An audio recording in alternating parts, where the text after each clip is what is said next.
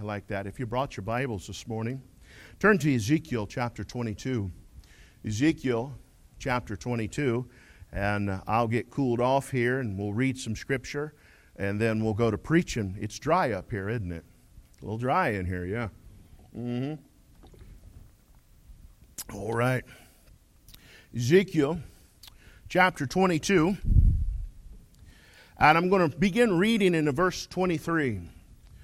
Now, to bring you into context, the nation of Israel is into apostasy. And apostasy starts by just little compromises here and there.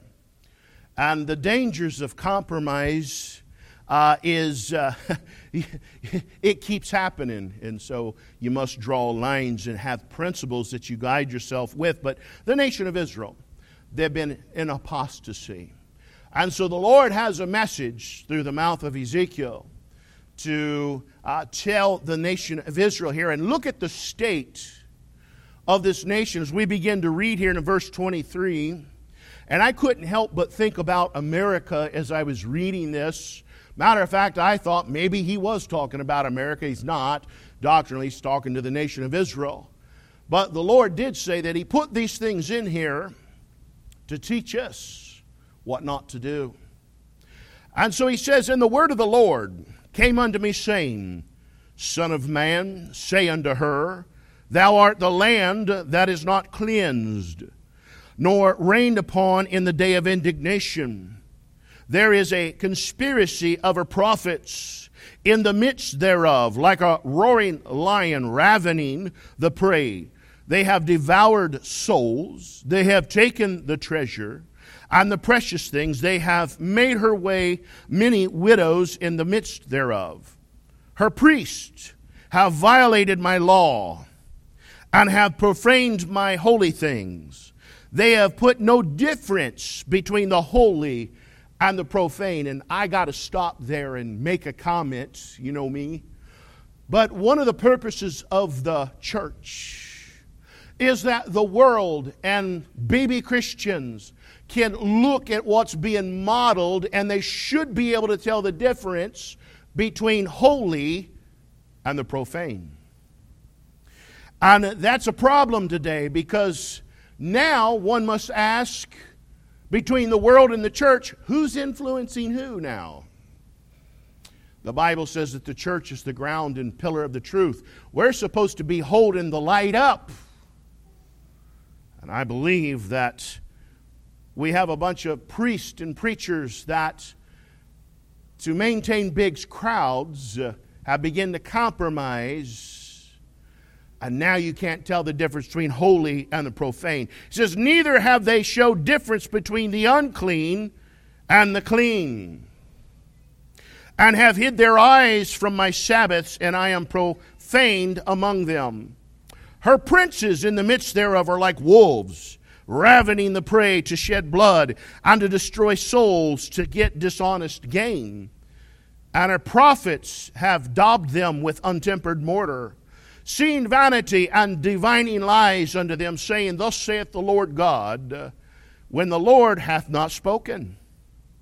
The people of the land have used oppression, and exercised robbery, and have vexed the poor and needy. Yea, they have oppressed the stranger wrongfully." Now here's my text. "And I," that's the Lord, "sought for a man among them that should make up the hedge and stand in the gap before me for the land, that I should not destroy it, but I found none." Let us pray. Our gracious Father, we come, we thank you now. Lord, I'm asking you to be with me this morning, and let me step aside. Forgive me, cleanse me of any unclean thing.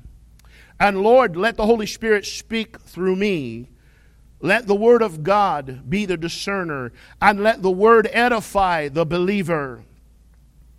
Help us to be the men, because it's Father's Day, that'll stand in the gap for our families. In Jesus Christ's name, amen. By way of introduction, When I begin to read this week, I've known now for a number of weeks I would be preaching out of this text. And so I'll read it a little bit every day and meditate on it. And one of the things that popped out to me, and it's probably because of the background, is caulk joints. Now, I don't know about you, and maybe ladies you won't be able to relate, but caulk joints on your house are important. Having worked in the building trade, more into the stucco claddings, where stucco meets windows or different substrates. If you don't want to develop a crack, or you want to keep the moisture out, you're going to need to allow a gap. And that gap is to allow different substrates to expand and contract at different rates, because a window, whether it's vinyl, aluminum, wood, is going to expand and contract during its heating and cooling cycles differently than whether a brick, vinyl siding, aluminum siding, or stucco. And if you do not allow for that gap, you can develop a crack. Now, one of the problems with the earlier barrier systems, and we're talking about EIFS now, stucco, foam synthetic stucco systems, the barrier system was meant to be sealed. So it could not have no open places on the house at all. And so what happened, because it was sold to clients, your clients, as a house cladding as maintenance free. When you hear maintenance free, that means you ain't walking around the house every year looking for things that need to be done. And so when you got a house that had synthetic stucco, a barrier system, and it got about 7 to 8, 9 years old, the caulk joints, or those gaps, because we caulk them with a polyurethane or a silicone. I use silicone caulks now. And they make up the hedge. They make up and stand in the gap. And what it does is it keeps out the elements. You don't want water between the cladding and the substrate of your home. Because what's going to happen is water is going to begin to wick up into your sheeting on the home and begin to mold and to mildew and to rot. Now that happens on brick homes, stucco homes, sided homes. Caulk joints are important. And I begin to think about that as this text says that he was looking for a man to stand in the gap. And I was thinking, a caulk joint. There's a barrier. And in the Bible, I begin to think that, Moses was a caulk joint for the Lord. He stood in the gap for the nation of Israel. Remember, there was times when God wanted to destroy the nation of Israel. And Moses would intercede and say, oh, no, Lord, don't do that, because the Egyptians, they'd say, see, that crazy old preacher drugged them out there in the wilderness and killed them all. And so the Lord, he said, okay, not this time, but I'm killing some of them. And then other times, Moses would lose his cool and go to the Lord and said, Lord, I'm done with this. And the Lord said, no, hey. And I find this amusing when I read through those accounts now. I'm beginning to pick things up like that when they did something wrong, the Lord would say, Moses, your people that you've brought up out of the land of Egypt. And I'm like, ain't that like moms and dads? I mean, when one of your kids did something wrong, you'd say, honey, your son. She ain't claiming him in the moment, or if it was one of the girls, honey, your daughter, do you know what she did? And so one of the two parents had to stand in the gap. And so we see this in the Bible, the example made. Moses was such a man. Joshua was a man. In the message with the Lord, Jesus Christ was God's man who stood in the gap for mankind. But God here in this nation that had fallen into apostasy, God said, hey, I'm looking for a man. Abraham. Remember, God told Abraham, I'm going down the Lot, going down to Sodom. And Abraham stood in the gap for Lot because the Lord told him, He said, I'm going to destroy that place. It's wicked. It's an abomination to me. And Abraham said, surely he's counting. Lot, wife, sons, daughters. Surely they've got a couple conversations. He said, Lord, he got the Lord all the way down to 10 souls. He says, would you destroy Sodom if you can find 10 righteous souls? The Lord says, no, I'll spare it. You know how many righteous souls the Lord found down there? 1. The Lord said that Lot was the only one that was righteous down there. But Abraham was trying to stand in the gap. Got me to thinking about fathers. Fathers, we have a very unique job, position. And God says, if we can study the types and understand the types, that as a husband, we're to stand in the gap for our families. And God is looking for a man. And that's when I begin to think about America in light of what's going on today. The Lord says here, He says, look, I'm looking for a man. They're in short supply. He's not looking for a president. He's not looking for a hero. He's not looking for Mr. Talent. Just a man. The Lord said, I'm looking for a man among them that should make up the hedge. I begin to think about this in light of what's going on in our country and how men wanting to become women, and I think it's getting harder for God to find men. I got to thinking about this. Boys, they play house, but men build homes. Boys, they shack up, but men get married. Boys make babies, but men raise children. A boy won't raise his own children, but a man will raise his children and someone else's.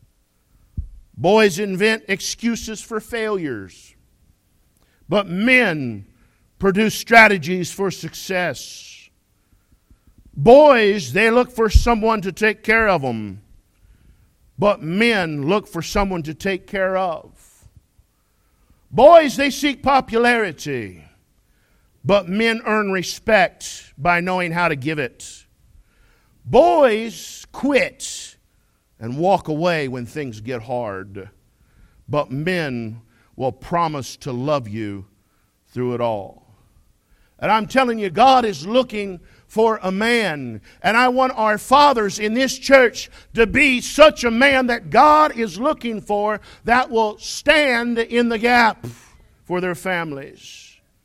Fathers need to be men that will stand in this gap. They'll be the caulk joint. They're going to bond in between the things of this world. They're that barrier. They're that protection zone. And God said, you're going to be a hedge of protection. I remember my father telling me years ago, he says, in a godly home, a Christian home, the father, there is an umbrella of protection in that home. And as your children, they grow up, they're under that umbrella of protection. And that is there until they leave home and start their own homes. And then if they're a man, they must then stand in the gap for their families. And then they got to be the barrier. They got to keep out the elements of this world. They got to make sure that not too much moisture gets in and begins to rot the thing from inside, because there is an adversary, our devil, and the devil, and he walketh about seeking whom he may devour. And so the devil's always on a lookout to cause some trouble. And the father should be on the lookout. He should be able to see what's going on in the horizon and should be able to see, it's like, hey, I don't think it's going to end well. I don't want my family going down that trail. And as fathers, sometimes when you're out in public, and I always pray about this when our families go on vacation, because people look to prey on people. And one of the father's job is to be able to read the situation and be able to read and profile people. I know we're not supposed to do that. But as a father who's going to stand in the gap, you don't want to lead your family into a situation where somebody's going to get hurt. And God's looking for a man. And we need men that'll stand up and say, I'm going to be that man for my family. I'm going to make up the gap. I'm going to make up this hedge, and I'm going to be that caulk joint for God. You say, well, why would God need this? Well, in this chapter, he says in verse 25, there was disgraceful prophets. And he says they were devouring the people, and they were taking the treasures. I don't know about you, but my mind thinks about that verse over there in Peter where he says that false prophets in the last days would make merchandise of the people. And I don't like making people a dollar sign or a number. I want to be closely connected. It should be family and a family-like atmosphere. And so there was disgraceful prophets in this day. Now they should have been the leaders. They should have been standing in the gap, but they weren't. But then I see devious priests in verse 26. And that's when I begin to think about the preachers of today. The preachers, like the priest class, they were that intermediaries. They were to go to God for the people and help them get closer to God. And he says, well, the priest, they violated God's law and profaned His holy things. You know, to be popular, you know.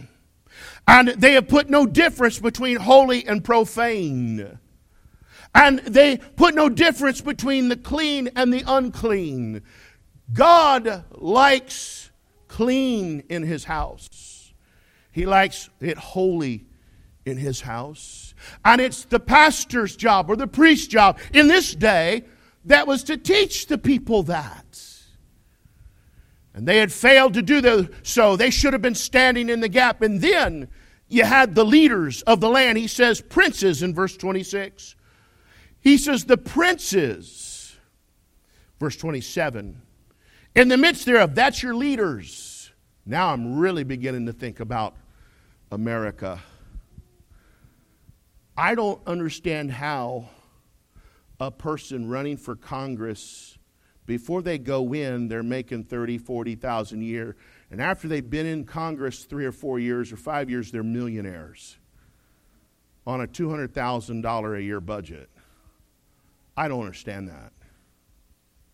I don't understand how they stay some time in office and they come out, they're millionaires. They went in broke. All of a sudden, they're millionaires. And I'm really beginning to think about that on our leaders.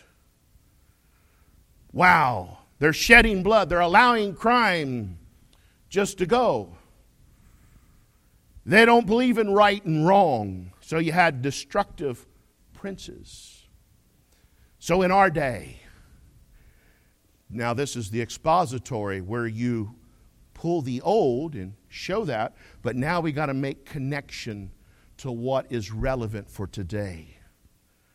Well, there's disgraceful prophets and devious priests who are working hand in hand with liberal leaders to steal our children's innocence, who put no difference between holy and profane, who think it's to be okay for drag queens to read stories to innocent children. There's a problem with that. And I believe preachers need to stand up and cry out against that a little bit. Not in a condescending way. They need Jesus. They need salvation. But there's people that claim Christianity that think, oh, that's okay. It's not okay. God puts a difference between holy and profane, between clean and unclean. They think it to be okay to confuse our children about their identity and then hide it from the parents. That's wrong. It's not right.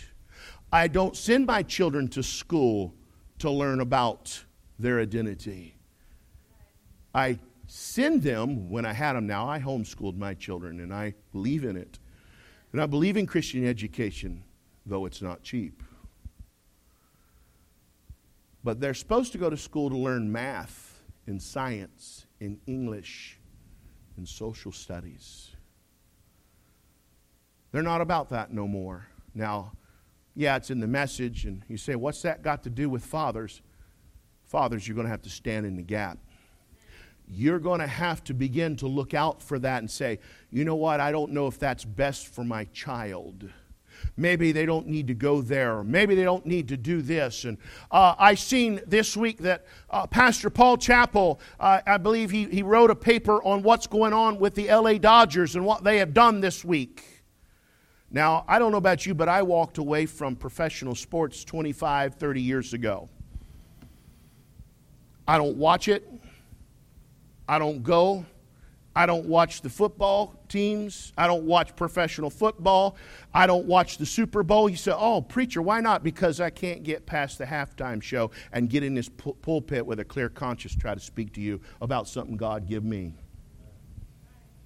Now, you all do what you want and you do it. But now, all of a sudden, the preachers are wanting to rise up and say, we need to boycott that. I've been boycotting it for the last 30 years. I could see it then. And what I'm saying, men, is you've got to be able to have that kind of discernment to look out into the future and say, I want to steer my family a little bit over this way. I don't want them to get down into that ditch. And I don't want them over here into this ditch. And I want them to enjoy life. And I want what's best for them. But I'm here to protect them, to stand in the gap.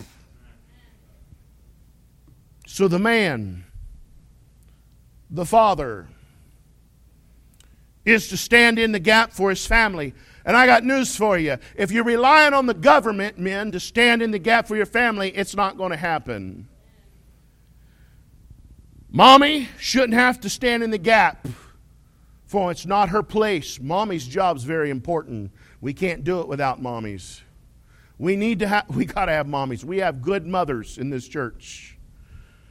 And if you're at mother status with me, ladies, I listen to you like I'd listen to my own mom. And there's a few ladies in here that are like that. Others of you, you're at sister level. Like, yeah, okay, you're just a sister. But the men, I do the same way. The older men, you're like my older brothers that I've never had. The younger men, you're like my younger brothers. Don't be late for lunch. Because I ain't waiting. We need to be willing to stand in the gap for our families. You know, God's looking for you, a father, to stand in the gap. You say, what should I do? You need to stand in the gap to protect your family. You know, I've told some of the families in here when we have the children, and sometimes we watch the children, when you put them in my care and we're at the house, there ain't nobody coming to get them. I'm going to stand in the gap for them, even if it costs me my life. And that's the way we need as fathers to be about our families, and I know that we are. I've heard some of you men say if someone comes into this church to try to do harm to our children, they're trying to race to see who's going to snatch the life out of them first. You say, what is that? I don't think that's nice. No, that's someone willing to stand in the gap for the families. Fathers, you need to be able to protect your family. 2, you need to be able to provide. Be that cock joint. You're joining. You got to provide. And you got to be adhered to the world, because you got to work in the world. And you got to make your living there. But then you're going to try to be adhered to the family. And you're that cock joint that's going to expand and contract. And there's going to be just enough separation there. So the world's not in the family, but you're in the world making your living and being a witness for Christ. So you're going to provide. You're going to protect. But then as a father, standing in the gap means to teach your family what should be priority. And you should be prioritizing God. God should come first in your home if you're a Christian family. Church should be important, and then country. Yeah, I don't give you 2 nickels for somebody living on the government system wanting to trash our flag. As wicked as this nation is, I still don't want to see somebody burning our flag, trashing our flag while they're living on the system. This country's been good to a lot of people. And we need to teach that loyalty. I told you I wouldn't be long. Wasn't trying to be long, but just give you a thought to think of, fathers, to stand in the gap. In closing, to be God's man, you'll have to stand in the gap for your family, and that's going to take sacrifice. I believe some of the young fathers, they're learning about this. Maybe before children come, you're used to just going and doing things that you like, and there's really been nothing to hold you back, you know. And then all of a sudden the baby comes and children come, and all of a sudden you find out that what you wanted to do, you're not going to really be able to do, and you're going to have to make a sacrifice of your time, your treasure, and talent. I begin to think about my father, who, there were 7 of us kids, and my father made a lot of sacrifices, and my mother too, to make sure that his children had what they needed. And, you know, my father, just like any father, you know, he had hobbies, he had things that he liked, and he wasn't able to enjoy them while we were growing up. He made that sacrifice. To be a father that's going to stand in the gap, you're going to have to get used to making sacrifices. Now my father, because the kids are all gone, he's able to maybe, well, he does. He gets involved in some hobbies. He loves to work with wood, and he loves he's into mechanics and fabrication, and so he spends a little time there. And I bought him a nice little gift for his table saw, and it's something that kind of helps you hold those little pieces so your fingers aren't too close to that blade. It's something I knew he wouldn't buy for himself, but it was a show of appreciation for all the sacrifice that him and Mom did for us kids. Fathers, standing in the gap is going to take some sacrifice for your family. Prioritize your family. And Jesus, our great example. You say, "What should I follow you?" No, follow Jesus. Jesus, there in Ephesians 5:25, I'll give you a verse. He says, "Husbands, love your wives, even as Christ also loved the church and gave himself for it." Sacrifice.